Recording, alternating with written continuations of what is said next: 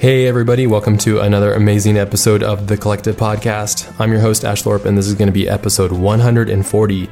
This week we're joined by Ben Radatz, a partner and co-founder of the legendary Kansas City-based production studio MK12. We discuss how Ben got his start in the industry and how MK12 came about, the bizarre economy of pitching in the motion graphics industry, and how detrimental it can be to work for free. This episode is brought to you by Learn Squared, an art education platform founded and powered by industry-leading artists. Learn cutting-edge art techniques and discover firsthand how other artists from around the world learn. Head over to learnsquared.com and apply the promotional code COLLECTIVE during checkout to get 10% off your order. Here we go, everyone. Episode 140 with Ben Radatz. Let's roll.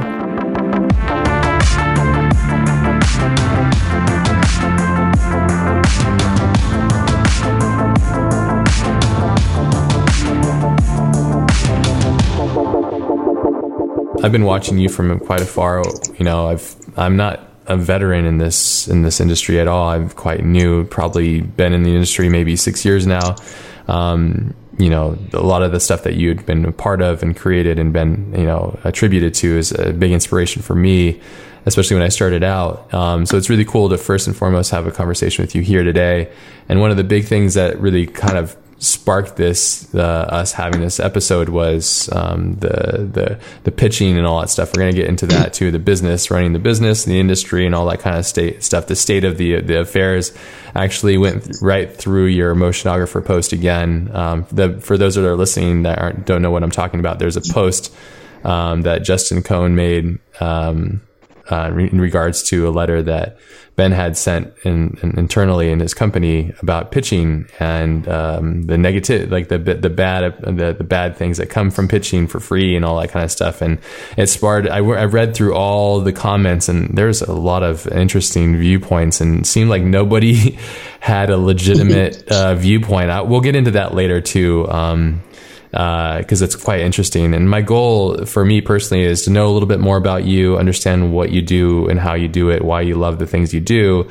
And then I really want to dig into this big conundrum of pitching. And it would be amazing if we can come to some sort of resolve to give somebody some support.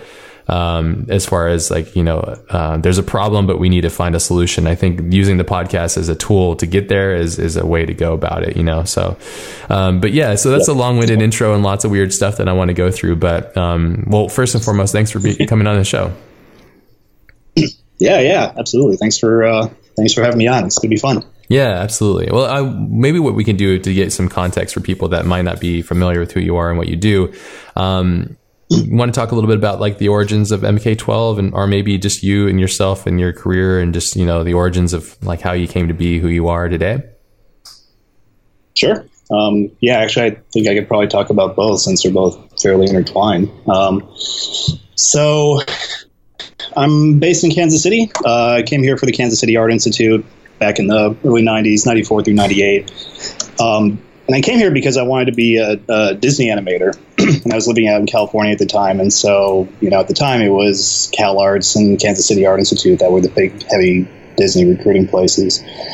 So came to the Art Institute with, you know, intentions of just focusing strictly on animation, specifically character animation. I remember it was like the first or second day I was there, and I was drawing on the kind of common lawn that they have, and the senior comes up to me and strikes up a conversation, says, well, what are you doing here? What do you want to do? And bright-eyed and bushy-tailed, I said, I want to be a Disney animator. And he sort of looks at me and he says, well, why the hell do you want to do that? And he turned around and walked off. And up to that point, I guess I never really questioned why the hell I wanted to do that. It was just something that I wanted to do. So that was kind of the thesis that kept me going throughout the rest of school is like, okay, well, I want to do animation. I don't want to work for Disney. So what else can happen? And that was 94, 95 when I first started to get into computer animation, and the Art Institute had just gotten computers and they'd just gotten After Effects and 3ds Max. So I just kind of got my start there and, you know, screwed around with different applications and trying to figure out how to make things work and how to break things. And at the time there was a couple of other students that were really into computer animation as well. And we would always collaborate on projects and help each other out and, you know, just work together to try to figure out solutions to things that nobody had any idea how to solve. And those guys eventually ended up becoming MK12 right after school. We had kind of split and went our separate ways for about a year after the Art Institute, where we were working on this big, ambitious feature film project that never made it off the page, but that kept us working together after school.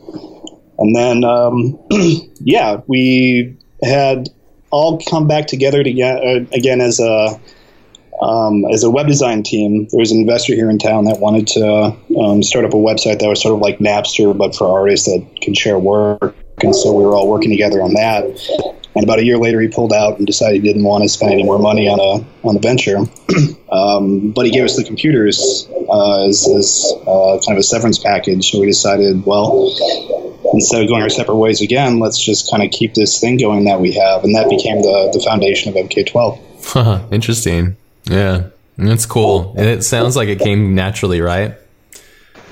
Like things kind of flowed into themselves. It was really organic. Like none of us had ever planned to, we had never planned to get into motion graphics. We had never planned to get into animation commercially. We just knew that there was this thing that we all loved doing, and we loved doing it together. And that was right around the time when, digital filmmaking was like a big, new, exciting thing. And Res magazine was out, and there was Res Fest, and, everybody was really excited about digital animation. So I think we came in at just the right time because we were able to ride that wave for quite a while, and that's how we got our name out there and how we got started, was just accidentally becoming part of this digital animation movement. Completely unintentional, but the shoe fits, so we wore it. Yeah, and I think that's for me the things that these are very big things, like starting a company and all that kind of stuff. But the more natural it comes about seems to be the best way. When solutions naturally come right before you, it's usually the best way to kind of just go and follow that path, if that makes sense. So it's just like, oh, okay, well, you like this, I like this, let's do this together, and we can join our efforts, and then that's the best way. Whereas, like, I've noticed a lot of people force this side of it, and I think it causes more harm than good, So that's cool. It's cool to hear that, though. Yeah, I'm a big fan of the if you build it, it will come sort of mentality of putting things together. Yeah. Like if you do it and you love it and it shows, then eventually somebody's going to pay attention. If not, maybe you're in the wrong line of work. But the idea is, like you just put out there what you love doing and what you like making, and hopefully somebody responds to it.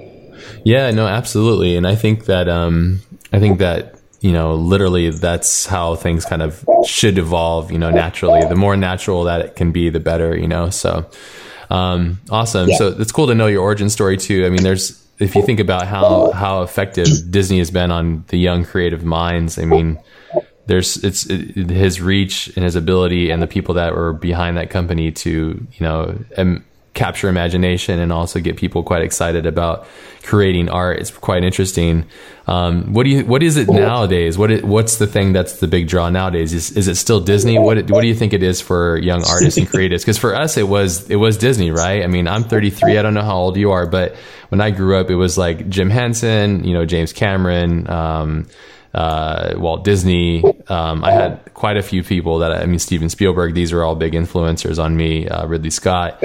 But, Disney was a big one. And now it's like, what is it now, do you think?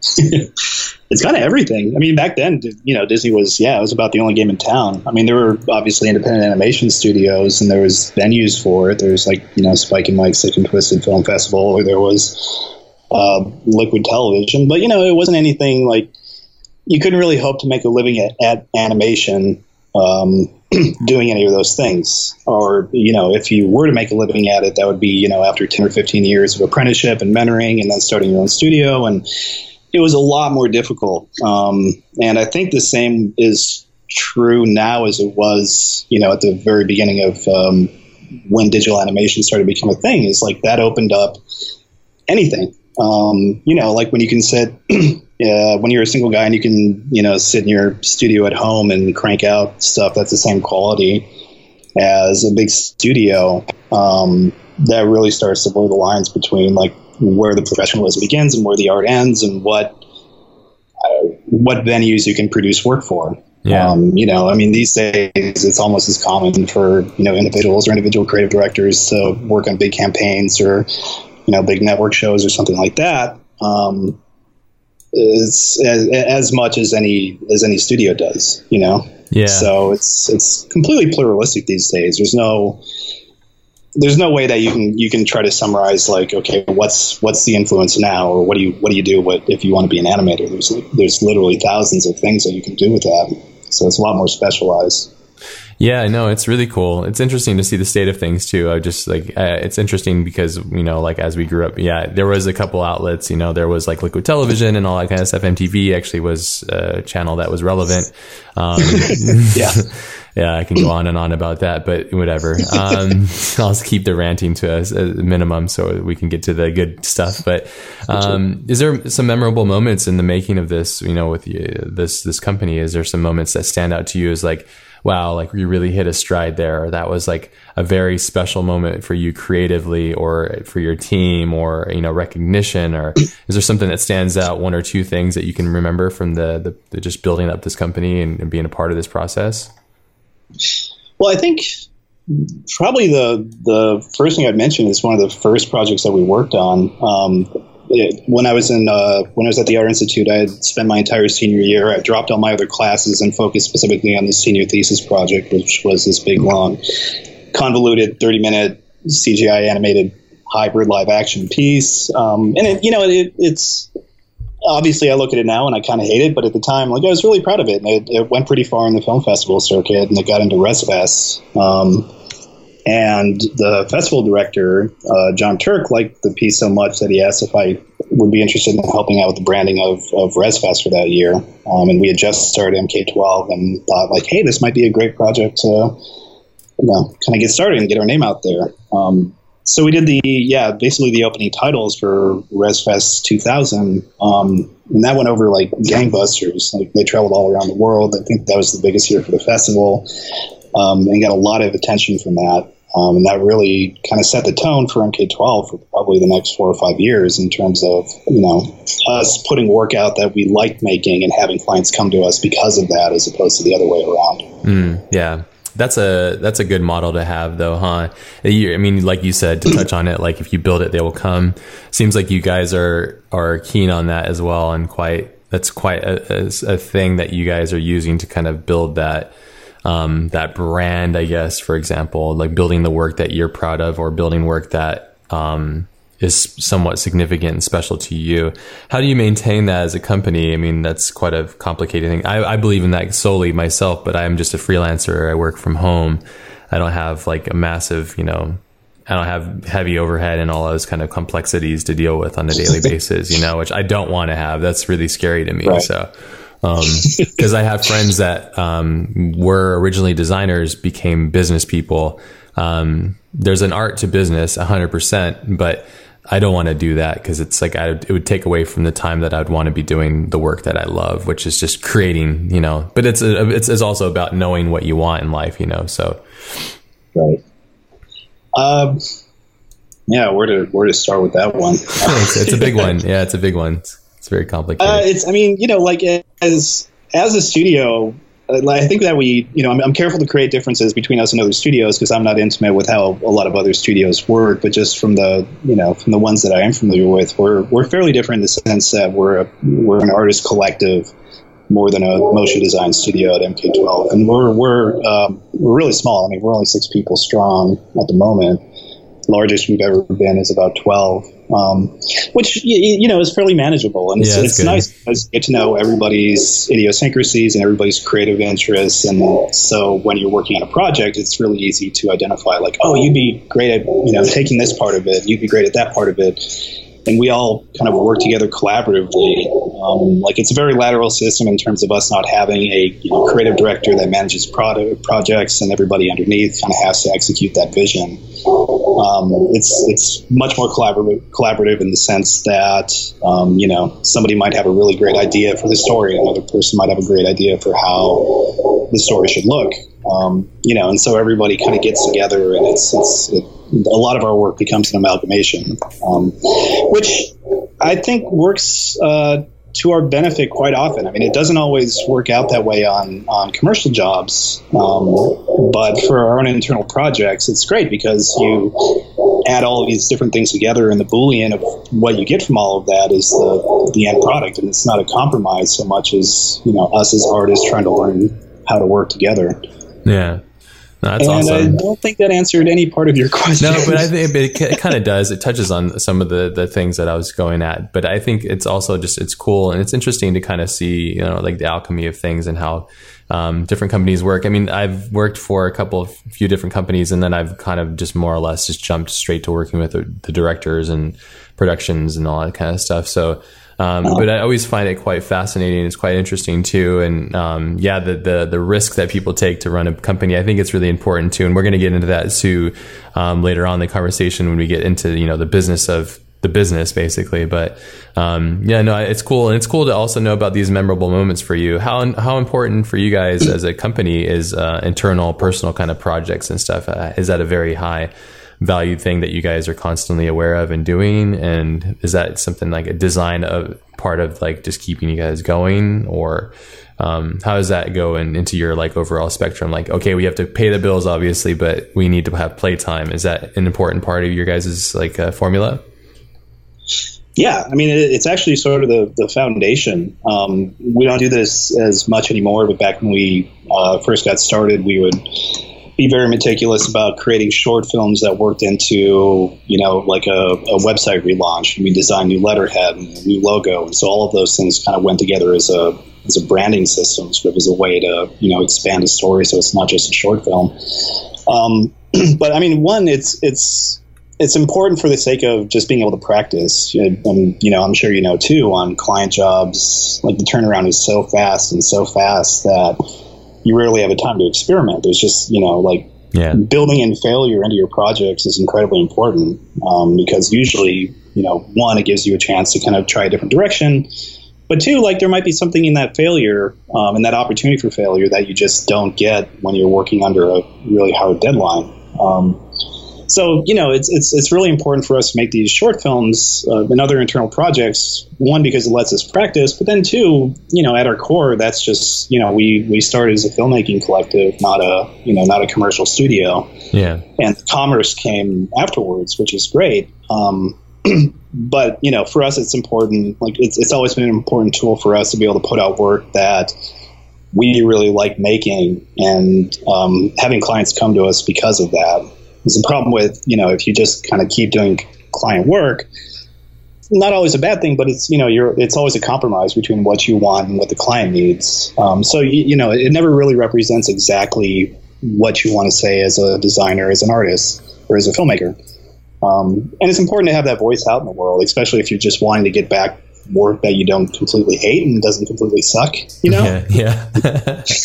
No, absolutely. It's very relevant and completely, I'm a firm believer in that, because you do need to have that time for failure, and you don't want to do it on the clock of a client, because it's just irresponsible. But it's really important as an artist, as a creative, as a unit of people, to have a place where it's comfortable. You're free to fail. I think it's really quite important to have that ability to do so. And I think it's really a big important factor in making great work is being able to have that time to go like, oh, I learned this thing here, and then I want to apply it to that. And then who knows, you might have the answer to a future project, a client request, like, 6 months down the line. You're like, oh, that thing I was talking about that one time, oh, it's right here, and I've seen it many times too from creative professionals. Like they would do something interesting. It was like a test or something, then it became, like a connection between many different things, and an alchemy.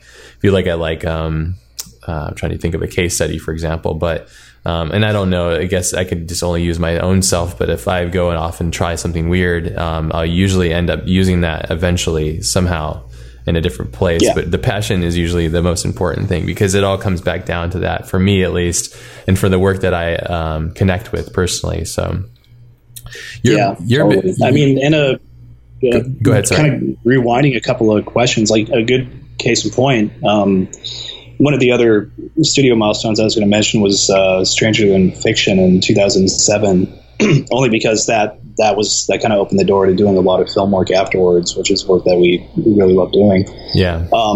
But, you know, like on that project, they came to us at the very end of production, and they had tried a bunch of directions for the graphics in the film. They just hated it. And so, you know, we were, you know, sort of the last ditch effort to get something working on the film. And there wasn't a lot of time. And we had previously been working on some tests for an internal project that had graphics that were kind of attached to people in situational environments, like out in the real world. And so when this project came to us, we thought, like, oh shit, this would be a great thing to try to work on there. Yeah. You know, and so, you know, we were able to kind of sell that through pretty easily, and that's what ended up in the final film. And had we not made that effort beforehand, I don't know if that, you know, we would have been able to turn around anything that they were happy with. It's a very seminal piece for you guys as a studio too. It's a very memorable. It's one that's been completely ripped off a million times, you know, to the moon and back. You know, we get even and that's the thing is, like, there's not really a lot to it, you know. I think it was just like it worked in that context really well. But yeah, even to this day, probably a month doesn't go by that we don't get a call from somebody wanting to, you know, do a Stranger Than Fiction kind of knockoff. How do you deal with that then? Script. Sorry, go ahead. Say again? No, go ahead. You're saying there's an After Effects script. Yeah, that basically simulates, it's almost a quote unquote, but all of that Stranger Than Fiction crap. Yeah. Yeah. Kind of cool and weird. No, it is, and it's quite interesting too. I mean, how do you, as a creative in the company, that you make this like seminal thing that becomes like the piece that people remember you for? How do you? This is always the problem, right? It's like the sophomore blues or something like that. When you make there's a hit that happens, it naturally happens out of just the progression of being curious and making things. But how do you go beyond that and go like, hey guys, I don't just do this one thing. We also do this, you know, and how do you approach that? If I had that answer, I'm sure I'd be a millionaire right now. Yeah, I think so you know, too. It's impossible to predict what people will like, and even if you could, you know, maybe that's not something that you personally like. So, you know, you just kind of keep putting ideas out there and seeing what sticks. Which is a lot easier back in the day because there weren't that many studios. You know, I'm talking like early 2000s. You know, and certainly not a lot of studios that were putting out their own internal projects. So, you know, there's a lot less people on the playing field, but, you know, fast forward 10 years and here we are in 2016, and there's like thousands of studios and thousands of people and all very talented, incredibly capable. So trying to find a voice within that and do something different than everybody else is doing is incredibly difficult. Yep. Yeah, it is. And it's just, we'll get into that in a bit too, but I think one of the issues is just the oversaturation of things, you know, and just how many people are out there kind of trying to get their piece of the pie and all that stuff, which is totally fine. Everybody is entitled to whatever life that they want as long as they're not harming other people. I think that's my opinion, but no, yeah, but I mean, yeah, finding I think that's, you know, that's a very complicated thing, you know, being able to go past, you know, a seminal project and then go like, okay, what's next? You know, I've noticed, I've watched the trends of some companies. They make that one hit and then they just keep repeating that hit over and over because they don't have like the self-discipline to be like tell their client like, no, I need to do something a little bit different or whatever it might be, or they need to keep the lights on and you can't, that's not my place to judge them, you know? So, you know, it's a natural endeavor, but no, it's interesting. And that's just something I wanted to ask you because you've been doing this, you've been in this industry for quite a long time, you know, and hitting, you know, there's quite a few seminal pieces that you guys have done that have, you know, encouraged or also created some interesting, you know, trends basically from, you know, and being able to go beyond that, you know, is quite interesting. Is there a creative person, a designer or somebody in the industry that you admire that kind of is somebody that, you know, you look at as an influence for you? That's a tough one. It varies all the time, and I don't mean to dodge when you ask that question, but you know, a lot of inspiration for me comes from sources outside of design, and I try to be very conscious about not getting into that feedback loop of following modern designers or looking at modern design trends, because even subconsciously, I think that tends to find its way into the work. So as pure as you can be about your influences, and you know, being as conscious as you can about not trying to follow those kind of trends. It's, be that as it may, there's not really a lot of modern illustrators, designers, artists that I look to as a source of personal inspiration. Certainly as a studio, when you open it up, everybody's got, whatever their interests are as well. So all of that somehow, mixes together and makes it the work that we do. I don't know, but for me, I look at, I look at a lot of artists and designers from the past. Like, for example, Maurice Binder, when I was wanting to get into title sequence design, was, the guy to follow. Loved all his work. I had a brilliant mind. But at the same time, that's not something that I think has necessarily rubbed off on me as an aesthetic. It's just, I admired him more as a person. Or like Charles and Ray Ames, obviously their design work is fantastic, but it's the process through which they got to that design, to those designs or those projects. Like all the world traveling that they did and all the influences that they brought back with them from those travels that then turned into, whatever project they were working on. So I think I find myself more influenced by that than by specific designers or works. Yeah, you're right. I think that unknowing to the creative, a lot of stuff sits inside the subconscious, and then it does affect the work. If you're constantly on, like, say, Behance, and you're constantly pulling that as, like, say, that's the water hole that you use as an influence or inspiration, chances are that somebody else is, and then that's going to also affect your work. It's quite difficult, though, to be in that weird fringe where you're like, I'm not going to be, like, I'm trying to be in a vacuum, but at the same time, like, great ideas don't come from that. I believe great ideas, as you mentioned, from the people that you're inspired by, come from a life of experience. And I think that really influences the work when you can have that variety. Not just in, like, a Pinterest account, but, like, actually going to a location and being influenced by, like, the color of the curry inside the Indian food that you would eat in some kind of, like, cafe diner in London or something, like something right. Obscure and random that would just kind of feed into your design. I think a lot of great artists and designers alike, myself personally, the ones I admire are the ones that really do live quite a unique life, that have a lot of influence from there. Like the life itself is kind of driven a lot of that influence for them. So, right. But I guess it's a tough one. The reason why I'm bringing these up is because it's a common question that I think a lot of people that are listening to these podcasts are asking themselves as well. And I think it's interesting to hear what fuels and motivates other creatives, so especially somebody of your lineage and stuff. So where you come from. So, you're really into, title sequences, right? Obviously you've been a part of many, but like, what is it about title sequences that really drives you to, continually work on them? I think title sequences are sort of the closest commercial equivalent you can get to creating short films, in the sense that, there's a lot of things that you need to consider. It's not just a design project. Like, you have to consider the whole movie, and you have to think about the story, and then you have to design, this small little film that kind of, and at least ideally, takes those best bits of the story and turns them into kind of a haiku, like a summary of it, without giving too much away. So it's a really interesting challenge to factor in all of these things and make an original work from it that is creatively very charged, but at the same time still is in service of the full film. Yeah. So it's sort of a home away from home. Like, if we don't have a short film project that we're working on, or, if we're in the middle of a bigger film project and, just want to kind of switch directions and, keep things fresh for a little bit, like, working on a title sequence is very creatively satisfying.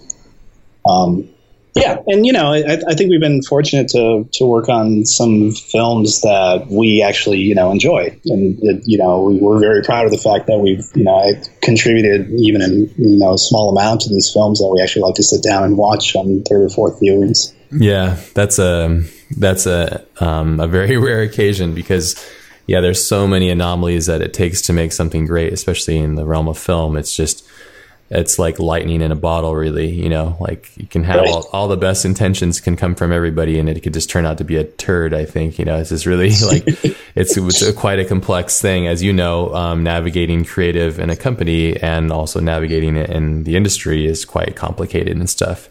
Well, I think too, the thing about title sequences too is that there's an expectation of excellence that's kind of built into it. Yeah.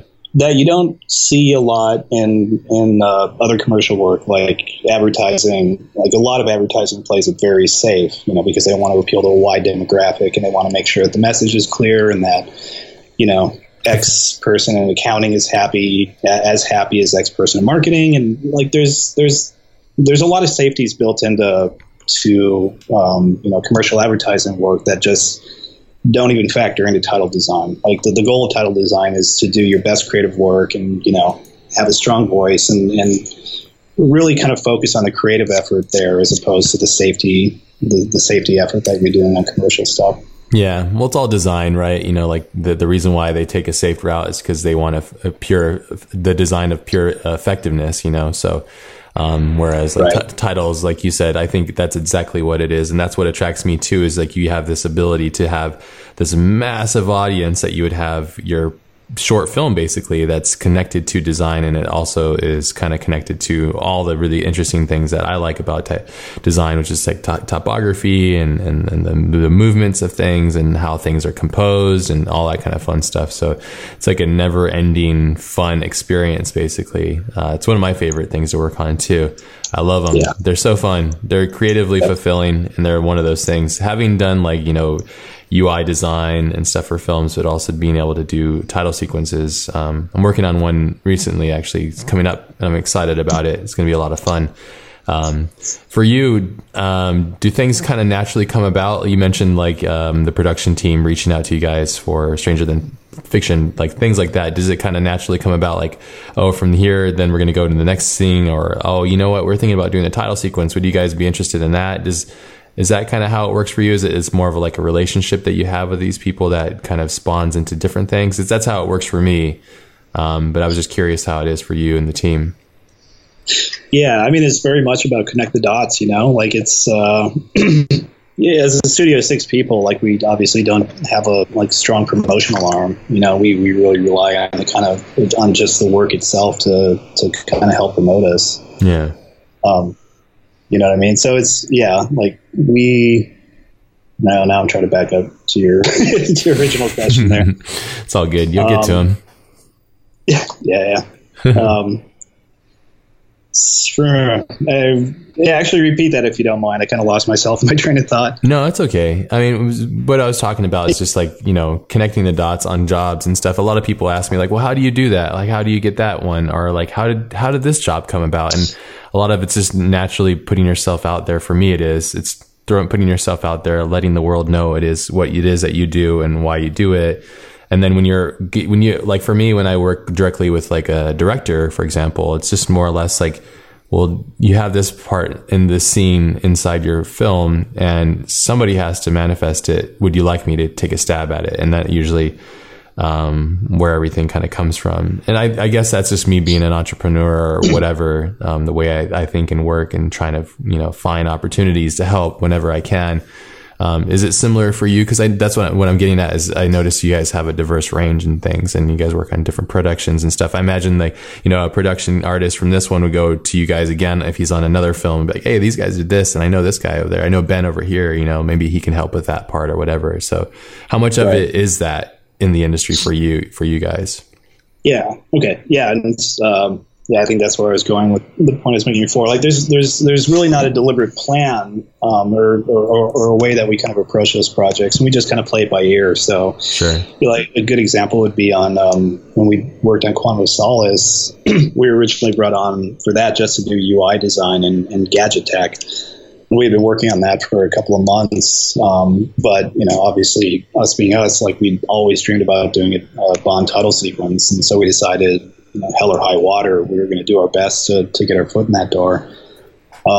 So you know, like by day we'd be working on UI design and stuff like that, and then by night we'd be secretly working on these ideas for a title sequence. And it was a total cold pitch. Like we had we had told Mark Forster, the director, that we were kind of working on it, and he said, "Hey, that's great if you come up with an idea," but he didn't mention it to anybody else up the chain, and so it was a complete cold pitch when we talked about the idea of doing the title sequence with the producer. So sometimes those things work out and sometimes they don't. I think we just got really lucky on that particular film. But it seems like in film it's much more about contacts and who you know, and if you did a good job on film X, then somebody from that job will recommend you for film Y. Yeah. Where in the agency world it's a lot more political and there's reps and agents and things like that. So it's much more about their efforts, I think. We can maybe actually segue into that, because I don't, for me personally, from my standpoint, and I'm going to step on toes and whatever, I'll do it myself. I don't use agencies. I don't seek them out. I don't have a rep. I do just fine for myself. I don't think it's necessary. I see, from my standpoint, I look at it kind of like it's a middleman that gets in the way between me and communicating with my client, that ultimately is on a film is my director, whoever that might be, and that I don't want anybody getting in the way of that. Or if it's for a client, somebody getting in the way of that would only just cause me more headache than anything else, and I see the point. I have friends that have reps and stuff, but I see it as being an old world tradition, if that makes sense. It's almost like a store that's a brick and mortar store that exists, and then you have somebody that's your source. They grab all the products and they bring it into the store, and then a la internet and then Amazon, it's like, well, your store is irrelevant now because we don't need that physical location because we have Amazon now. It's a direct feed to the client, from the client to the consumer. Everything is direct. What's your thoughts on that? What I mean, the agency thing, the rep thing, all that stuff. Do you play that game? What's the strengths and weaknesses of it for you? We do. We're currently represented by a production company out in New York called Rabbit. It's a love-hate thing, and not specifically with them, but just the whole idea of reps and agents. Because going back to something you said earlier, and just being able to focus on the work. Ourselves being a small studio, if we wanted to, try to promote ourselves and do all the cold calls to agencies and, go to agencies and, do the song and dance pitch and stuff like that. Like, one, that's not a world just as artists that we're we don't feel completely natural there. And then second, it's nice just to not have to worry so much about that side of the business sometimes and just worry about, about working on stuff. Yeah. So, it's good in that sense, but at the same time, you're completely trusting somebody else to bring you the types of projects that matter to you, Sure. So you have to make an assumption. There has to be a lot of trust there. And, it's just to be completely honest, I don't think we would be in business if it wasn't for representation, only because, being in Kansas City, we rely on work from the coast in order to survive. There's just not much of it here in town, and I don't know if we'd want to do that much of it if there were. Do you think location's that important anymore, though? It's weird. Part of me wants to say that no, it doesn't matter anymore, and especially now with the internet, it's not that big of a deal. It feels like that trend has sort of shifted the other way, where it is more localized now, whereas, a couple of years ago, probably for a good decade, we were very proud of being in Kansas City, and we still are. But, and especially with film, I think directors like to be able to just kind of pop in and see what you're working on and, just have that opportunity to have last minute meetings and things like that. So as we're moving more into film, we're finding that location is a little bit more important than with advertising. Oh, interesting. But at the same time, Kansas City is the first city to get Google Fiber, so we've got killer bandwidth. So that definitely works out to our benefit. But I guess not so much anymore. It's not, as an overall statement, I think location is not as important as it used to be. It just kind of depends on which industry you're talking about. Yeah, definitely. Well, I found it not to really, I mean, I guess I'm in San Diego. I'm in northern San Diego. I'm about 2 hours away from LA. I'm much closer than you are to LA. But I'm watching the writing on the walls, basically, how the film industry and the Hollywood system and all that stuff itself it's if you look at the numbers, it's a numbers game here. If we look at it just on the facts, because the reason why I'm using numbers is because you can't beat the numbers. So you have video games, for example. If you look at the numbers that video games pull in, the audience and the actual income, the money revenue that comes through for video games, it's not, you can't even compare them to the Hollywood output. It's like not even in the same wheelhouse. Like it's, it's laughable. And then you have industries like, say, Amazon, for example. Then you look at like Netflix, for example, too. You see, for me, it's like the writings on the walls, you know, what's happening to Hollywood, also the system, and then television shows, and then Netflix, and that whole thing. Because Netflix isn't really television. It's a whole different thing, and it's a force to be reckoned with, especially for creatives like ourselves who make content for this stuff. I think for me, it's really important to pay attention to that, because that's where things are going. At least from my standpoint, a lot of stuff is going to start moving that way quite quickly, you know, as it is already. So I don't know.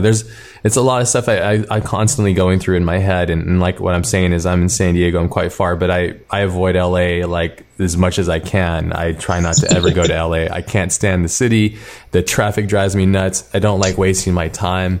And that's just like usually what it ends up to be. If I get the opportunity to meet a director, of course, I'll do what I can to make that happen. But usually it's just using the phone or Skype or something, or like, just sharing screens and talking, you know. I mean, nothing beats in person. You're 100% right. But man, I swear it's getting quite close, and it works pretty well. So I'm just like a little insight into this. I think is interesting for us to talk about, because, you know, there's a lot of people I think are interested in this stuff. So the process behind it and stuff. I mean, location. The reason why I bring up location is because you are in Kansas, you know, and you are far away from the quote unquote Mecca. But I think the Mecca, what I'm getting at here, is not what we think it is, and it's changing, and it doesn't matter, because where's Netflix at, or where's Amazon Prime at, where's, you know, what are these bigger conglomerates at, where are the big game studios at, you know? Right. And again, I guess if you're coming off of trying to build content for the main hub, then yeah, you're going to want to be somewhat close to that. But the main hub, I think, is just so fast now. It's huge, and China's buying up like a ton of stuff too. It's just really interesting what's happening with their entertainment industry as well. You know, it's interesting. You know, I just like to look at the numbers though, and follow the numbers, because that's really where that's where everything is really. You know, like you can't hide that stuff. So it's interesting though. Yeah. By the way, fellow San Diego native here, I grew up. That's where I grew up before coming out to Kansas City. Oh, you grew up in San Diego? Uh-huh. Yeah, oh, awesome. Vero Beach. Oh, awesome. Very cool. Nice. Very cool. Yeah, I'm up here, like I'm up in the northern area of the San Diego County, so it takes me about 50 minutes to get to the airport down in San Diego. So I'm a bit ways up north. But I like being away from everything, honestly. To kind of touch on what you're saying, being too close or looking at artists too closely, I kind of like being able to be isolated, honestly. And then I connect via the internet when I need to, and when I have my connections with people, is a lot of the podcasts and stuff. But for the most part, I like just kind of having a simpler life in suburbia, so I don't have to worry about, you know, am I going to get stabbed right now or something like that? Just I don't want to deal with that, you know. So, well, yeah. That, you know, like specifically going back to inspiration, like I think that's one of the reasons that we do really like being in Kansas City, because, you know, even, I mean, obviously with the internet, you can be everywhere, but there's just something sort of fundamentally nice about feeling like you're isolated and that you're not part of all these other clubs. And I think that could be part of the reason why, you know, a lot of our work doesn't look like work that other studios has, is because we don't share the same pool of freelancers. So, you know, like, that's true. Having that survivor mentality does wonders for the work, in my opinion. But, you know, also to that point, like the great thing about being out here is that if you really just want to get out of town, like on a weekend or on an evening, you know, like an hour's drive in any direction will land you in like a weird place you've never been before. And, you know, maybe a weird flea market with all kinds of cool stuff that you never even knew existed. And so like it feels like the potential for finding that kind of inspiration just doesn't exist, or at least not as readily as it does out here. Just because you don't have that many people that are out doing the exact same thing that you are. Yeah, no, it's true. It's totally relevant. And I think it's a double-edged sword, So like if you're not a part of the hub, then you're missing out. But then if you're not a part of the hub, then you're not a part of the hub, and you're not a part of everybody else's trends. And then you can kind of have these random sporadic moments of, I think it's more or less, if anything, it's just being cognizant, because even if you were in LA, you'd probably be cognizant of it, but it would influence your subconscious, as you mentioned. And I totally agree with that. If you're constantly feeding your subconscious all this stuff or being in that hub, no matter what you do, it's going to affect you in your work. Either way, right. whether you defend it, whether you try to defeat it or not, it's going to be a part of it, because it's just the way our brains work. We're constantly taking in data always, and constantly feeding that. So that gets very nebulous. I want to, if it's okay with you, we can jump in and start talking about, the process of pitching, to kind of summarize the article that you had on Motionographer, your standpoint on it, and how, you looked at it, it's the writing on the walls. Basically, you're seeing look, this is a major company. They want us to do work for free. We just can't do that. It's very damaging. We have bills to pay. We have families to feed. Let's acknowledge, I think, to do the best, most constructive conversation, let's acknowledge the problem, because I know everybody realizes that there's a problem, and there's a big problem that's happening. And then I would love for us to try and figure out constructive solutions to help encourage people's better habits to make a better industry for all of us, I guess. Because and we can talk a little bit about, I'm going to play devil's advocate through this whole thing, but I'd like for you to kind of touch base on, why you sent that email out, and then why it was you felt compelled to let Justin share that with everybody else too, because you don't have to do that. You could be just like everybody else and hide that stuff, but you chose to speak out about it. There's a reason why. So how did that come about? Well, I think, going way back, something that you mentioned earlier, just about kind of oversaturation of the market, that's problem number one. And it's not a problem in the sense that it's great that there's a lot of really good talent these days, and that the industry is thriving. It's like, I think that we've been in a renaissance for, probably a decade or even more. Yeah. But the obvious downfall of that is that it just creates intense competition for everything. And I'm careful when I speak on an agency's behalf, because I don't really know the thinking that goes behind a lot of agency decisions. But it seems like it's a fairly common trend these days to take advantage of that, and to understand that yes, there's a dozen companies out there that really need this job, and so we're going to contact all 12 of them, and they're going to do it for free, or at least the spec part of it or the pitch part of it. Because if they don't do it, we're just going to go to this other company and they're going to do it instead. And that's something that's been going on now for quite a while. And so there's no reason for agencies to not sort of follow that practice, How long ago do you think this started, this trend? How many years back, you think? Can you pinpoint it?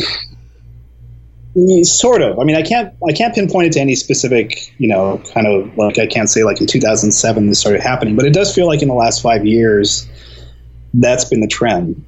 Before that, what was common for us was to, get invited to a pitch, and there'd probably be 3 companies. I'd say maybe half of those were paid, and they weren't paid very well, but, the logic behind that being that they can own the work. So you therefore can't take whatever you learned on that job and apply it to something else, which in my mind is really smart. Yeah. It's a business move. So, yeah. And, it is common language in the industry and broadcasting and advertising to triple bid things. That's standard practice. Yeah. But it seems like these days agencies are taking that even further and further. So instead of triple bid, maybe they'll have a dozen companies pitch first, and then they'll choose 3 of those companies to actually forward on to the client. Yeah.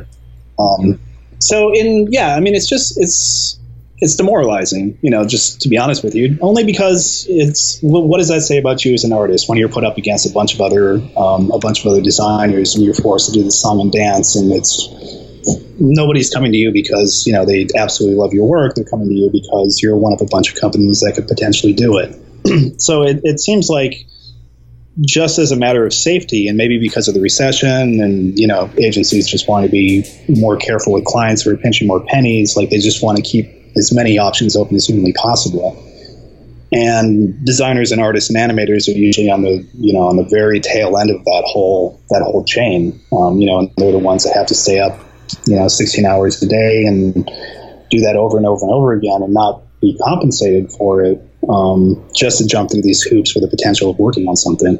Yeah. I mean, the potential is a huge lure, and it works for me. Like if there's a position for me to go and do something that I've always wanted to, I think that's again getting at some of the issues you talk about, oversaturation. I think the potential or the prospect for young people, or just people in general, that want to have the opportunity to prove themselves, or a dream project, a thing that they've been attached to since a child, that they would be willing to do it for free just because they love it. Do you think a lot of this comes, one of the things that I've identified in myself and other people I've seen that do this is that the sheer love of creating things comes so naturally for us as creatives and as artists, that we will just do what we can to, like, it's like very innocent. You're a very innocent person at that point, because you're just doing what you love at that moment, and it's kind of like, it's easy to take advantage of somebody that is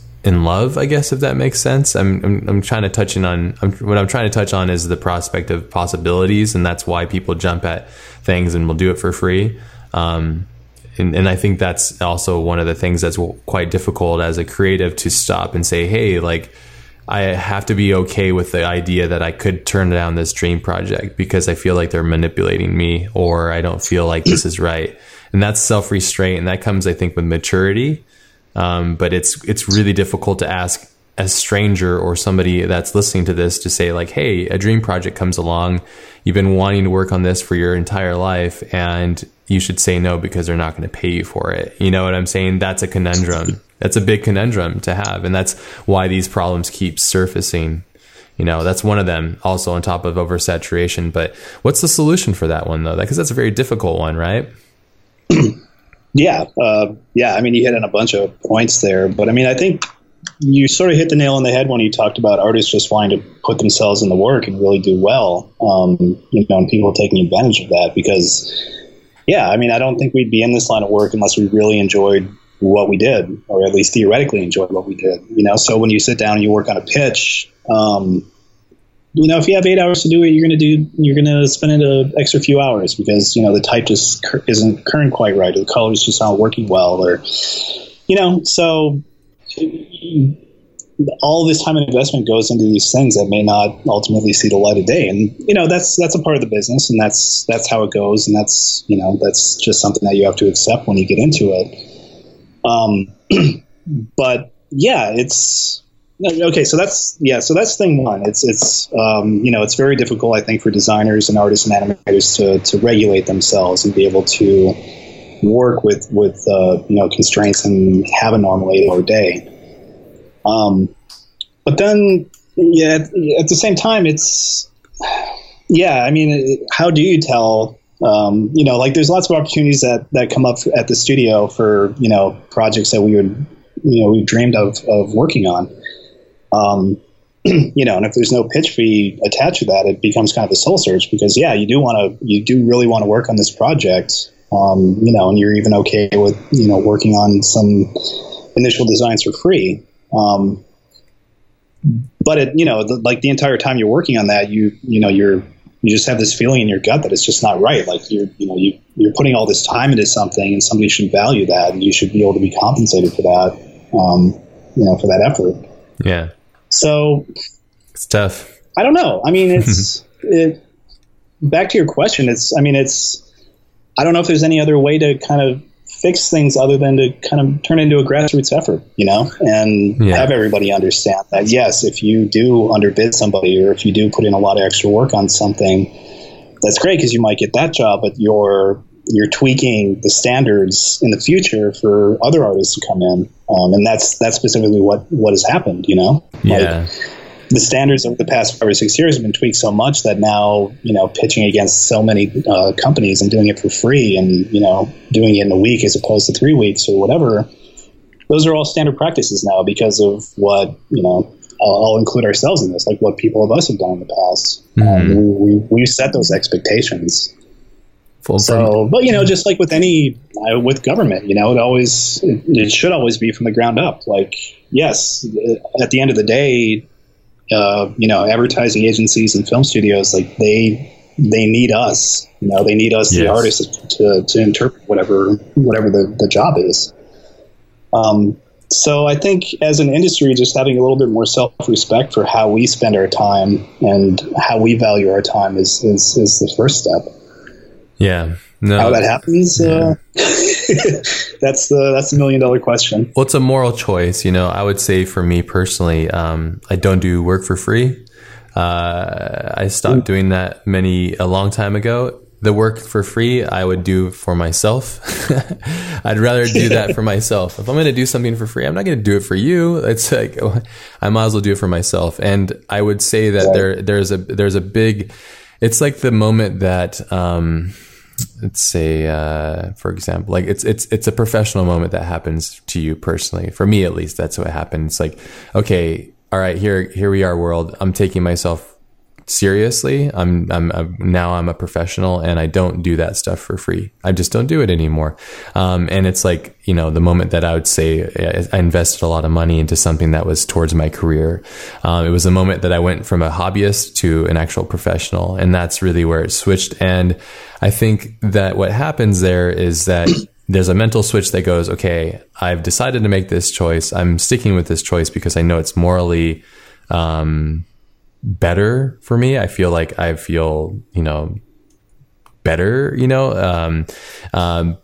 but it's a challenging thing. And I think that's something that I've noticed in myself when I first started. And I noticed in other creatives that are first starting off, how difficult it is to say no to things that are opportunities. I mean, when I first started, I was like, couldn't be the most hungry person to do this. And I really would equate this to hunger. If you look at like the industry, it looks like a bunch of starving zombies that are, ready to go, and, instead of being starving zombies, it's almost like we should have, this innate, maturity that's ingrained in us all to have some restraint and to understand and reflect on when it is good to do those things, but man, it is just so difficult. I think this is why we're at this conundrum, because it is too difficult to negotiate and navigate these waters. Because if one person like myself, so I make a stand as a professional, right? And I say, no, I'm not doing free work. Somebody comes and asks me to do free work. I just tell them, I just simply ignore them, or I will politely decline if I feel like I want to even give them any kind of energy and time, because usually I just ignore that kind of stuff. But then, it might go off to somebody else. It's like, hey, this could be an opportunity for me to, and honestly, I can't sit here and morally judge that person as much as I'm sitting on my high chair. Hey, look at me. I'm not taking free work, but like, it's not fair for me to judge that. And that's a really hard thing for me to live with too, because it's like, all I want to do is judge them and be like, hey, stop it. You're messing it all up. But I don't blame them. And this is the conundrum I come to. And it was interesting reading through the comments on that motionographer thing, because there was everybody from the gambit of completely agreeing with everything that you had said. And then there were some people that were like, how dare you, stand up for yourself. Right. And I was like, wow, what a weird backwards way of looking at things. Like, it's a perspective. Stockholm syndrome. It's great that you said that, because that's exactly it. And it's weird that, I wish they were here on the podcast with us, because I'd love to psychoanalyze them and understand, like, whoa, your programming is really weird. And like, why do you think like that? Why do you think it's okay to be abused? And why do you think like it's the industry and that's how it is? And it should be like, what are you, a single celled organism? I mean, come on, you got to evolve your brain a little bit. You got to look at, the reality of things that are facing us. And it's like, it's just weird, man. When people say that kind of stuff, it was really shocking to me. I was like, wow, I couldn't believe here. And you're publicly stating how much of an idiot you are, but it's like, whatever. I mean, I wish they were here to defend themselves. So I won't attack them too much. I could sit here and just completely obliterate them, but I don't think that's fair. But, Yeah, I don't know. It was really interesting. For me, again, as I go back into this, it's really interesting to hear the broad scheme, like the broad spectrum of people's reactions to this, because that's where, you put that out there and people reacted. And that's really where the things are, is people's reactions. That's what I was paying attention to, because I'm like, wow, this is interesting to see such different standpoints on this stuff. So I think we've kind of identified a couple things. One of them is oversaturation. The next one is going to be just, the willingness and the vulnerableness of an artist to want to do the dream job or be attached to something special. And again, there's no solution for that one, right? Is there a solution for that one? Not that I know of. Yeah, I wish there was. But I wish there was. Yeah, me too. And I think forever they're going to be abusing that. One thing I would say, what I want to get is, we've identified a couple things. As we go through this, I think we should identify a couple more reasons why. But one of the things I always use when I talk to my students, or just anybody, even on the podcast, is that when you look at other professions, let's say a firefighter, for example, if you say, hey, firefighter, my house is burning, and can you go and do this and just do it for free? Actually, I'm going to call the other firehouse, and I just want to see who can put the fire out faster, and just do it for free for me, guys, because I don't know, I suck, and I want to waste your time, basically. And the firefighter would go, hey, go fuck yourself. Right. I'm not going to get in my expensive vehicle that's designed to put your house, the fire out, and drive all the way over to your house and invest my time, effort, and energy in my life to put the fire out your house for free. I'm just not going to do it, because there's this thing called money, and that needs to be exchanged here for our efforts. And so when I look at, it's funny, but it's really quite applicable, isn't it? Shouldn't it be applicable? Like, hey, I might be an artist. You put out fires. Of course, that's serious and very important, but I dedicate my life to art. I dedicate my life to being creative. I dedicate my life to design, the pursuit of that, and fulfilling that. Shouldn't I respect myself the same way as a lawyer or a police officer or a firefighter, for example? And that's what I use. I always use that analogy, and I hope people use that as well when they're stuck in these contemplative states of like, should I do work for free or not? And how do you deal with that and stuff? So do you have a better analogy? I'm trying to figure out a solution to give people firepower to manifest these things. Pretty much every single analogy you could come up with that doesn't specifically involve design is a great analogy, because you're right. I mean, there's no other industry really that you have to jump through that many hoops only to get paid, to start to get paid. And I don't know why that is exactly. I mean, my theory is just that art is sort of a non-essential craft, like it's not like being a lawyer or being a doctor, where you actually physically, tangibly fix things in the real world. So I think that people sort of devalue commercial art for that reason, because it's not something that's out in the world that exists already. Therefore, why I don't know what I'm paying for. Like when you to go back to your analogy of a fireman, if you were to pay a fireman, like there's a very specific task there. I need you to put out my fire. Here's X amount of dollars. Sure. And it's different in design, because what you're doing is taking somebody's abstract, often convoluted idea, yes, and doing something that might be equally abstract, or might be an entirely new original creation. So people, I think, are just naturally wary of investing in that sort of thing. Rightfully so, though. You can't blame them. Can't blame them for that. Yeah, because I agree. Yeah, and you're absolutely right too. And I think the design of it is the flawed version of it. That's what makes it so hard to attach, defined meanings. Let's say, I believe it was Paul Rand. Is Paul Rand the one that did Next Computer logo? Is it him? I think it was Saul Bass. No, it wasn't Saul Bass. It was Paul Rand, I think it was the one that did that. But he charged Steve, I think, like $100,000 or something to do the logo or something. And he was like, I'm doing one logo and that's it. And that's what it costs. And I think Steve was like, wow, this is crazy. This guy is like, I've never heard of this, whereas Yeah, and it's a really interesting case study because anybody could do that if they wanted to. It's just if they had the balls to do it. And same with like Andy Warhol, for example, like the way that they built their careers are quite interesting. It's interesting to study these people because they're almost more business people. They're great at design and business more than like the work that they put out sometimes, you know?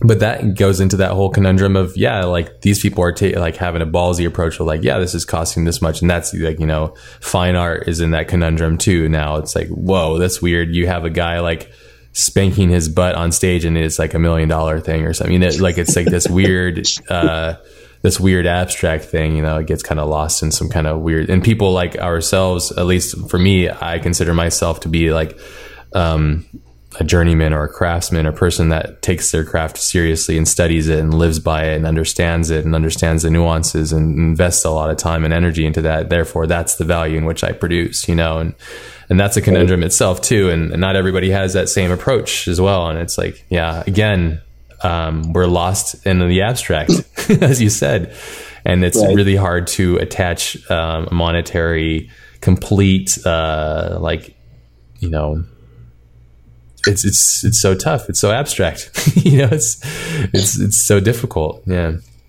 Yeah. And like, going back to your example, you know, another example is like Saul Bass and the AT&T logo. I mean, that took a year to design just that. And a lot of that was just research, like opposition research, but just, you know, like animation research and like how this thing would move and why it would move. And those are a lot of things I think that clients take for granted, you know, that information is just out there in the world and you can just pluck it out quickly and, you know, put it in a bag and shake it up, and all of a sudden you have a project that's great, you know. And a lot of good work doesn't come that way. I mean, AT&T is a great case study, if only for the fact that logo is still here. Yeah, you know what? It's 55 true. Years later. Yeah, it's not non-disposable. But look how long things took back then. Well, I mean, I'm sure things happen very fast, but I mean, seriously, can you imagine telling your client like, "Oh, I can do your tile sequence. It's gonna take me 5 years, though." You know, they'll be like, "Fuck off! I'm going somewhere else." You know.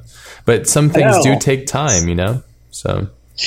Yeah, and I think the internet's partially to blame just for that, you know, fast turnaround mentality. Sure. Just because you see so much work and you just assume it just magically appears. Yeah. Like you don't think about the guy behind that work or the girl behind that work that spends, you know, days, hours, months toiling over that and failing a bunch of times and getting to that final result.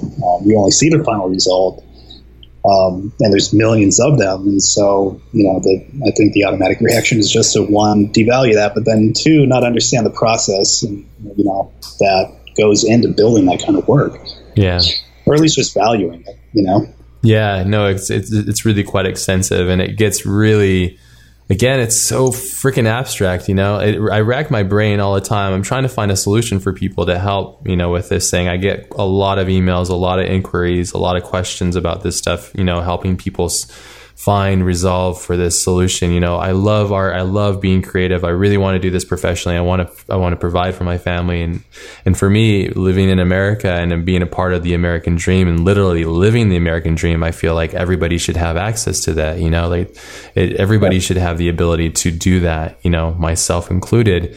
And it sucks because I can't find the solution, you know, like I haven't been able to find it. It drives me nuts, man. It drives me nuts because I really want to have that solution for people. But I think for me personally, just like by leading by example, by not doing that stuff for free and living through the process of, you know, acknowledging people that like Paul Rand or Saul Bass and people that are doing things, had done things at a very high level and how they have approached the client communications and all that kind of stuff. I think it's important to study that stuff because it's very relevant, you know. Do you have, I mean, going through all of this and going through this, I imagine it's consumed a bit of your thought for you personally? Certainly, yeah. More so these days, but, well, it's, you know, as a small studio, you know, it's like any little bump is felt entirely. Yeah. You know, and I think a lot of times the assumption is that if you're a studio, you're, you know, wrong, you have an army of turns and, you know, designers that you can just peel off of one thing and throw them on a project and say, okay, pitch on this, and, you know, we're going to focus on the real work. Yeah. But, you know, as a small studio, it's different. Like we definitely feel that. And, you know, I'd say if I were to average the past 5 years together, we probably spend 60 to 70% of our time just on pitches that never see the light of day. You know, when you look back at it and put things in perspective that way, you know, it's sad. Like, we've done a lot of really cool stuff, and, you know, maybe some of that will translate over into personal projects, maybe not. Yeah. But, you know, I imagine all the time that we could have put towards things that made it out in the world and had an impact and inspired people, as opposed to just, you know, sitting on a backup hard drive. Yeah, no, it's an interesting situation. Yeah. I think, for me personally, I try to, like, I do my client work. I'm not sure if you guys do the same thing. My formula is I do the client work. I know how much I cost a living. You know, I know the number amount that it costs for me to hit every month. And if work is flowing in, I'll do it and I'll blast through it, and then I'll save a nest egg, and then I'll take time off to just do my own thing, which will then evolve myself. And you could say that's free work for sure. I'm the client though at this point, and I'm doing that. And then from that free work, quote unquote, then I can show the world, like, okay, I'm able to do this thing too. And then I'm able to showcase it. It gets ripped off a ton or whatever happens from it. But then also clients can see it, and they're like, hey, the right clients will go, hey, I'm not going to just hire somebody to mimic you. I'm going to hire you to do that thing. And then I'm continuing the cycle of me doing the work that I want to do more and more, you know?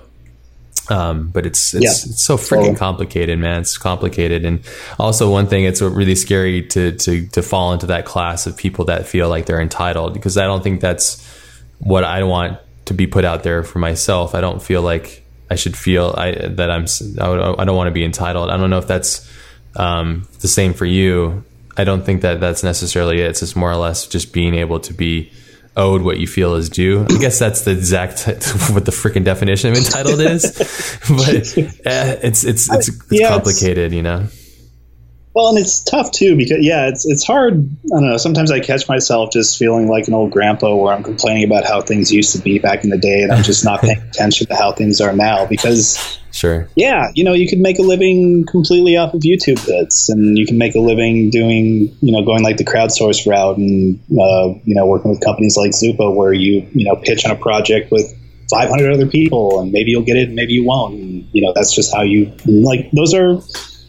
Fortunately or unfortunately, those are very valid models, and those are in direct competition to, you know, kind of the old school studio system model of you know, like selecting a couple companies that you really want to work with, inviting them to, you know, pitch an idea, or just straight up inviting them to work on a job. You know, and like that mutual level of respect isn't there as much, I think, as it used to. I mean, it is on the top level. I think, like, people that really follow design and animation and, you know, film work and understand the quality that a bigger and more established studio can bring. Yeah. Those people definitely still exist, but, you know, they're far outnumbered by companies that just want to do things for really cheap and just want to do a knockoff of something, as opposed to going to the original, you know, designer, that kind of thing. Yeah, not everybody at the head of the studio is aware of the value of design and the powerful impact it does have on the overall solution of them getting what they need. And that's, again, comes back to, like, just designers themselves being respected. I don't know how many times it is that I've met somebody that's like, oh, what do you do? Oh, I'm a designer. I'm like, all right. I've met so many people that say that, and it's like, well, what is that then? And and I think, again, when you have an oversaturation, it devalues the marketplace, basically. It's just like an abundance, basically. It kind of shifts everything. But I think what I was getting at earlier is I was trying to helps with strategies for people that might be interested in this, is strategies as to how you can go about using proper habits to get the things that you need out of the systems in which you work within, you know, and how to use, like, you know, the client paid jobs only. Let that fuel yourself so you have time to go and do your own work, you know. And if you're working at a studio, you're lucky where you don't have to pay those bills, because if the studio themselves are pitching, but what they're going to do is they're going to make you work twice as hard, because they're burning at both ends, and eventually they're going to fall and implode, kind of like the Life of Pi thing that happened with the Rhythm and Hues, you know, where they kind of didn't figure out, you know, the cost of things, I guess, or just didn't really see what was going to happen from all that, and just kind of blew up in their face, unfortunately, and a lot of people lost their jobs. And that's just, it's an unfortunate thing. It's just a bad business. Even Digital Domain had that whole problem when they were doing all that, the issues with that lawsuit thing that happened. That was just a big conundrum too. And it happens quite a bit, and it happens a lot more than I think we even realize, because there's a lot of small studios that go under just because of these very same reasons, So, do you think that this industry, that you should be able to work in it, and, there should be longevity for you in this career? Or do you think it's like this, it's designed for younger people that don't want to sleep, don't have a family, don't have a life, and just want to get burnt out? Unfortunately, it's almost always the latter, or at least that's the way that it's sort of set up. And I've actually been very conscious of this myself these last few months, because I'm a new dad. Congratulations. Why, thank you. Yeah. He's 6 months old now. He's an awesome little guy. But yeah, cognitive. Whereas before, my wife, she's a fairly motivated person too, and she has her own kind of craft business, and so she's always busy doing her thing. So it was always easy for me to just, spend a nighttime working on something, or take the weekend and focus on a labor of love project. But now with a kid, that time doesn't really exist so much anymore. And so all of a sudden I've been having to think of my time in terms of value. And you talked about that a little bit before, figuring out how much you need, to get through your monthly bills, and, doing that much work. But, it's not just that kind of value, but it's also just a matter of priority, what you value in your life, and, what's important to focus on. And those are questions that I really wish I would have asked myself 5, 10, 15 years ago. Yeah. But I think it took having a kid to really start to get my mind thinking in that way of okay, well, I could read this book, but is that taking 2 hours away from something that I really want to be doing on a project or something like that? So I think, at least for me, that's been really helpful is kind of setting these boundaries where I can, and placing not necessarily a tangible value on things, but just sort of a life value. What is it worth for me to work on this project versus spend 2 hours with my kid or something like that? Yep. Being a parent's going to make you a better artist, I think. I really do. I think 100%. I think what it's going to do is it's going to allow you to be a perfectionist of your time. That's what it's for me, and that's what I've seen in a lot of my friends. It allows you to be very cognizant of the time in which you have, because it's not. My brother said it perfectly, because he just recently had. My nephew's 4 years old now, so he's not recent, but no, he's actually 6 years old now. Shit, the kids grow up fast. You'll see that too. They go. It's just you blink and they're in a different phase. Especially now in your son's age, it's just every week is a different shift. But that's crazy. But what my brother said really well, he said when you're born, in the hands of your parent or whoever your guardian, you are the one priority, and you go through life, and the whole time you're it's me, I'm the priority. You get married, you split that, but you're still individual. But when you create another creation, another human being, and you care for that, whether you create it or not, or you take on the responsibility or whatever it might be, you have to psychologically make that switch of, okay, I'm not number one anymore. This person is now number one. All decisions are made based on this number one person. And if you do that, then you're actually a good human being. If you don't, then you're just some kind of shithead, So, and a lot of people do that. And, I grew up without having a dad. And, it sucks, it's hard not having that and not wondering why. But if you take on that responsibility and you really push forward for it and try to be the best that you can. So what's happening for you now, which is really cool, is psychologically you're understanding whoa, it's not me anymore. I'm not able to have that weekend for myself. And again, I think that's just only going to encourage you to be better at what you do. Because, I think it's just going to design, it's going to be challenging, but it's going to make you a more efficient person, I think, and a more cognizant of person.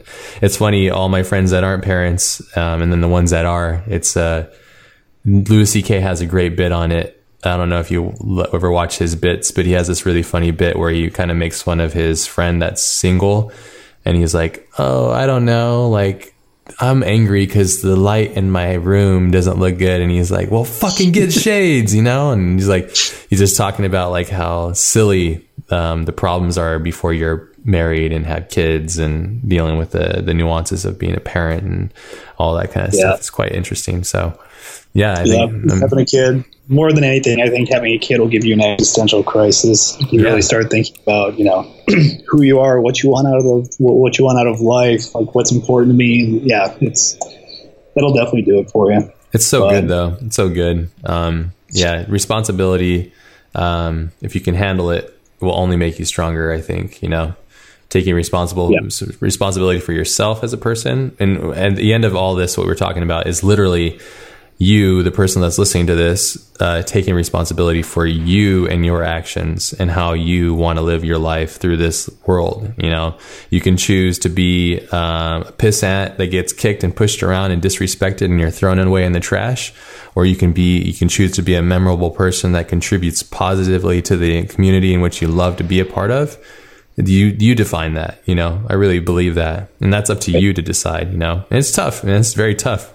There's constantly, there's a million different teasing elements that will come in here. Like, oh, let's do this. This is so cool. We'll do it for free. And like, all I want to do is do that because that's so cool. But you got to have respect for yourself. I remember making that switch. It was really tough. It's tough to do that. But is there anything else that we could kind of help equip the people that are listening, anybody out there with this? Because there was, again, looking at the spectrum of responses from that episode, there was everybody from, like I said earlier, from thanking you for bringing this topic up to like shunning you for bringing the topic up. Is there any kind of ammo that you think that we could leave with the listeners to kind of have in their wheelhouse to go like, oh, I'm personifying this. I'm identifying with this. Ben mentioned this in that podcast.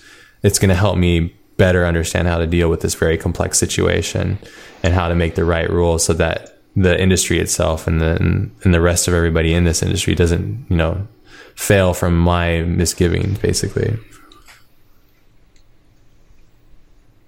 Right.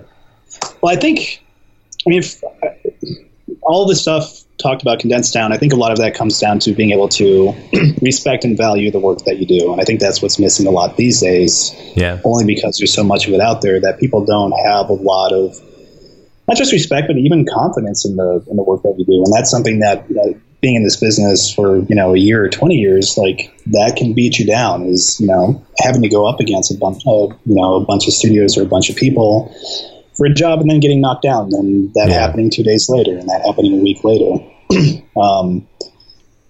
And with so much out there, and so much saturation, it's hard to think of yourself as an individual. But I think that's what's important to remember, is that what's in your head has value. It really matters. Like the perspective that you bring to things is completely unique.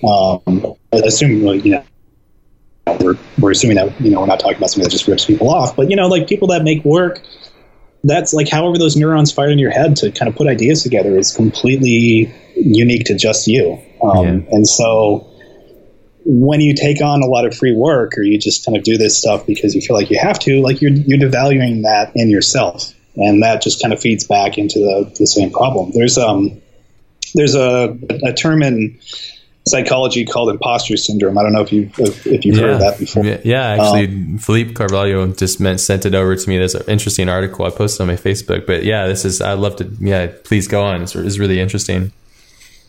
Cool. Yeah. Well, yeah. No, it's like, so the definition. I think the basic definition of imposter syndrome is somebody that sort of feels like at whatever, like they go through life in constant fear that they're going to be exposed as a fraud, and it's a very genuine belief. Like even if you've got evidence that kind of says the opposite of that out in the real world, like if you're an accomplished artist, and it's especially common in artists too. Because it's so abstract. And yeah.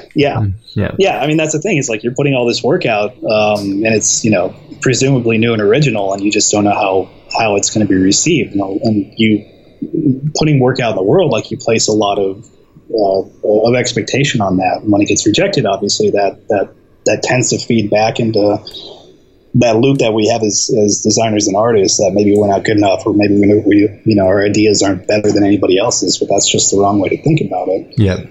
But I don't know, like, I don't know how it was for you, but like when I first read about imposter syndrome, like my first reaction was like, holy shit, that's me. Yeah, that's exactly. But then whenever I mention that to somebody, everybody else always says, holy shit, that's me. Yeah. And especially amongst artists, that's just the way it goes. Like it's really hard to place a value on yourself when you're constantly kind of judging yourself by the other work that's out there. Yeah.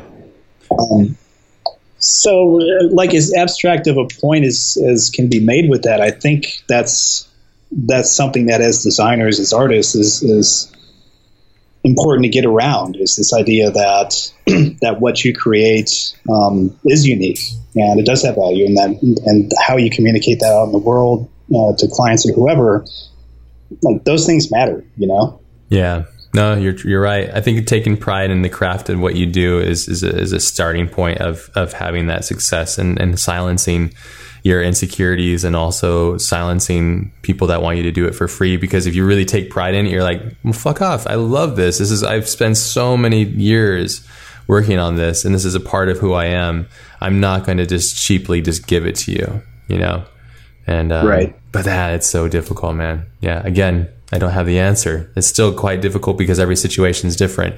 How about this, everybody? If you have a question, just ask us and we'll help you. No, I'm joking. Don't do that. No, because it's all per situation, like, hey, look at this. I have this thing. And like, oh, okay, try that, But I guess it's more or less, you're right. And I think and everybody out there, the one of the best things I think you can do, not only as a creative person, but also as a human being, is to take pride in what you do and really, have respect for yourself because of the pride that you have in the things that you do, But yeah, right. I mean, like, if you're hearing this now and you're like, holy shit, I have imposter syndrome. And then we are telling you that we feel we have it too. And considering for most people, we would be somewhat accomplished people in this industry. Just to let you guys know, it doesn't go away. It doesn't disappear. It's like Dexter. Nope. It's always there. The dark passenger. It's just how you deal with the dark passenger of imposter syndrome, So, but there are moments in my life where I don't have the imposter syndrome, though, and those are the moments that I'm continually trying to recreate. Those are moments where I'm in complete control, and I know what I'm doing, and I feel confident, and that's usually the moment that I'm trying to recreate constantly, But yeah, those are difficult to get to, though. They're really difficult. Yeah, sure. Yeah, and this is, like I said, this is a very complex thing, and trying to deal with it, and we're using the platform of the podcast as a design mechanism. I think it's much better than, not to take anything away from Oceanographer, because what they have there and the setup is amazing. But having those comments, I think, is a great starter. But this is a much more dynamic thing. I wish I had somebody else on here who was like a proponent for pitching, so they could tell us their angle. And then I could just shame them to death on the podcast. So please. No, I have no shame. I'll speak my mind about these things, even if, perhaps that's ego or whatever it might be, but I feel firmly and I strongly believe in this stuff. So I'll speak my mind about it because it's just wrong. I know it's wrong, and those people know it's wrong too. They're just getting in the way of it. So it's just bullshit. So perpetual bullshit. It never stops. So, but I think, it's important, I think, up at this level to kind of talk about these things, even if, we're not the new generation of people that are coming into this industry, because what's important for them to understand is that in 10 or 15 years, they will be. They're going to be ready with their own, whatever it'll be, VR podcast or what have you. There, I'm an old man. Complaining about the same things, because the next generation of people are going to undercut them, and it's going to be a perpetual cycle. So I think it's important for people coming into the industry to understand that, yes, you do have to jump through these crappy hoops, but at the same time, you have to be very conscious of whatever you're doing, no matter how small, does set a precedent in the industry that'll come back to bite you in 10 years. Like I fully blame myself and MK12, along with other studios and people for the problem that we're in now, for continuing to accept free pitch work and just kind of like the thinking that that's just because that's how it had to be. If we got invited to do 3 pitches or a triple bid pitch, like the assumption that there was just not going to be any money there, and if we wanted to work, like we would just have to jump through that hoop. And as we got a little bit more, a little bit better known, that changed a little bit, but at the same time, like that's just because that's a standard that we help set. That's just how things are these days. And if we kind of continue down the path that we've been on for the past 5 or 6 years, it's only going to get worse and worse. I mean, how much worse can it be then? That's the thing. Like this, that's why I think this is a very important topic for right now, because I'm not sure how things are on your side of the pond, but like for us, like the budgets can't get much worse, and the pitching criteria can't get much worse. Yeah, and the reason I wanted to put that thing on Motionographer was, like I just had my kid. I was a few months in.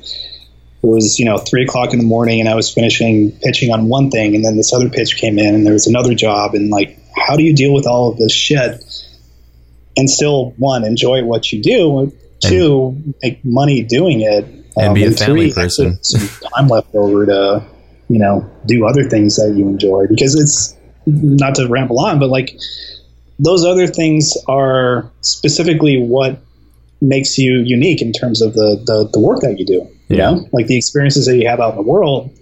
That's all that you have to set yourself. To make yourself different from other artists. And so, limiting that by only working all the time, like you're really not doing yourself as a good service there. You're not helping yourself grow. You're just kind of stuck in that feedback loop. Yeah, definitely. And I've been caught in it, and it's cool. And I appreciate you taking responsibility for it as well, acknowledging what you've done in the past and why it's let you here. But at the same time, and I've done the same thing too. Before I would do work for free because I was eager to do it, and I was naive at the fact of it.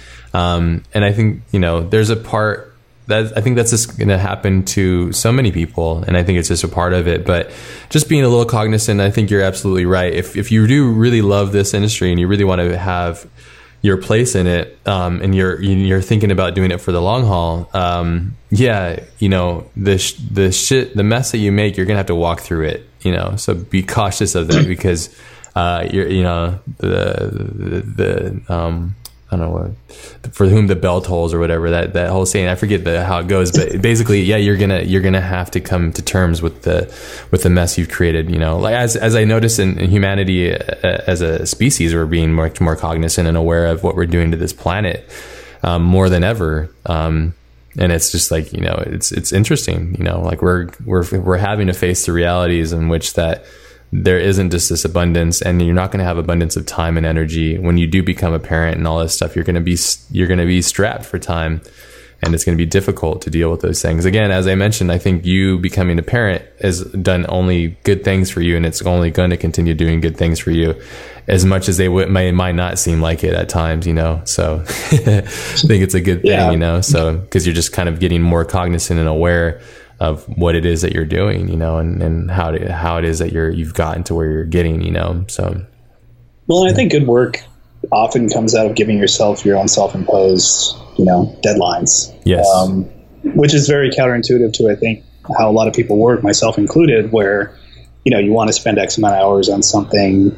You don't want to stop working on it until it's perfect. But giving yourself those limitations, saying like, okay, I only have a few hours to work on this. So I'm going to do the best I can. Like, like at MK12, we always joke, like, maybe we're going to we should call ourselves 11th hour instead of MK12, because it seems like, when we're kind of strapped with a deadline, we really have to work. Like, that's when the best stuff happens. Somehow, magically, and it's been that way with the kid too. Like, having those restrictions before, it terrified me. But somehow those have all worked out really well. You'll figure it out. You'll figure out what it is, because that's you finding your own ebbs and flows as a creative person, and why those ingredients make great work. You'll find it. If you keep searching for it, you'll see it. I think it's more like searching for it, understanding the ingredients of what makes great work to you. It's a difficult one, though. I'm the same way. Yeah. That's why I identify that. And then when you do that, then you can figure it out, I think creative consolidation, I think, is another valuable lesson I've learned. Like being able to find ways to like group 2 or 3 things together to get them all done at the same time. Like I love photography, and I was really worried about like, okay, that might be one thing that I'll just have to put to the side when I have a kid and just focus on, you know, my work at MK12 and my home life. But since we've had them, like I've made a point, like, okay, if we go out, I'm just going to bring my camera, and you know, so therefore, like I'm kind of killing 2 birds with one stone there. I'm still spending time doing things that I like to do, but not necessarily making it feel like I need to compete to do those, you know? Yeah, no, absolutely. And I think that's a good way of approaching it too. That's a compromise though, you know, it's like acknowledging that compromise is quite important, I think, because that's only going to help you deal with like the multiple changes that are going to happen, you know? So yeah. Yeah, this has been awesome. I think that, well, first and foremost, I appreciate you being here, and also for allowing the podcast to kind of focus around a topic rather than yourself personally. I try to split it up a bit, but I feel like your purpose with this stuff is bigger than you sometimes, you know. I think that's what I identified with you putting out that becking call, that basically like throwing that out there for people. So I appreciate you being here and being cool with that. And at the same time, also just kind of us trying to find a solution for this. I don't think we necessarily did, but I think we've identified the problems. I think we've given some people some things to kind of like giving them a sword to yield when they have to face the dragon, I guess, you know, so metaphorically speaking, obviously. Yeah, is there any last, I like want to always end these episodes positively and on a good note. Is there any advice or tips or feedback that you think that you can give to your past self to help solve some of the solutions or the problems that you see right now? I mean, we've already kind of talked about a bit of them, but is there anything else that you can think of? Nothing additional. I mean, yeah, if I were to talk to my, 15 years younger self, it would be what we've been talking about, like finding ways to kind of create boundaries for your time and respect your time and respect your efforts as an artist. But as a last minute plugs, sort of continuing on this discussion, I'll also be moderating a panel at Style Frames in November out in New York, specifically about these things. And I'm hoping we can get together a good group of industry people from agencies and reps, crowdfunding models, studios, get everybody together and have a dialogue about this and hear the other side. I think it's really easy for us as creatives to sit here and bitch a lot about the problems with agencies or studios or whatever. But we don't get to hear the other side of that story. Totally. I think that's important. Very important. So I'm very much looking forward to that panel. If people are interested in getting more information on that, how can they get access to it? Well, if you just go to the Style Frames website, I think it's just styleframes.com. Okay. And I'm going to suck for not remembering that off the top of my head. But all the information will be there. They announce their speakers, but they haven't announced the topics yet. So that'll be up, I think, in probably a week or two. I was supposed to go to that one. I think I can only do so many of these things a year. I'm lucky to be able to travel around, but it's exhausting for me to be there and to perform properly and be cognizant and everything that's going on. But yeah, I've heard really great things about that event in particular. And that's really cool. And that's awesome of you to do that, to put that, to be a part of that, and also to kind of bring the other perspective. Because again, as I mentioned, it's easy, as you said too, it's easy for us to sit here and bitch about it. But it's important to get the proper view of it. I'm curious, maybe we can do another episode after you go through this and get a good grasp of everything. Maybe we can bring somebody else on that you felt was intriguing to kind of keep chipping away at this. That'd be really cool if you're up for that.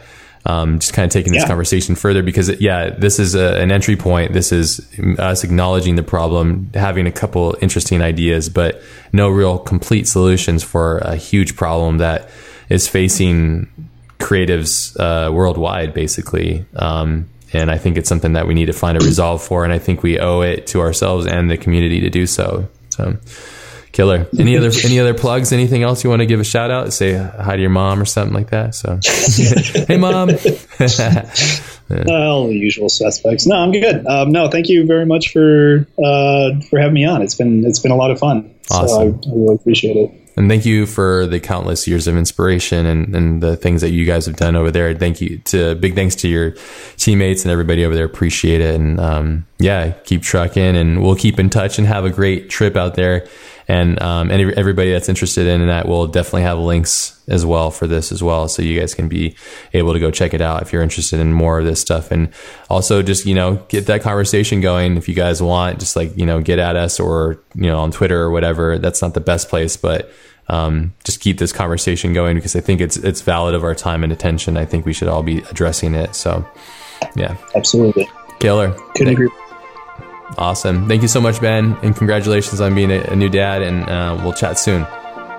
Well, we will. Thanks, Ash. And that concludes this week's episode. Big thank yous to Ben for coming on the show and sharing his time with us this week. You can find links to the show notes for this week's episode at thecollectipodcast.com/140, along with links to our Facebook, Twitter, and iTunes podcast page. Have an amazing day, everybody. Be powerful, be prolific. Peace out.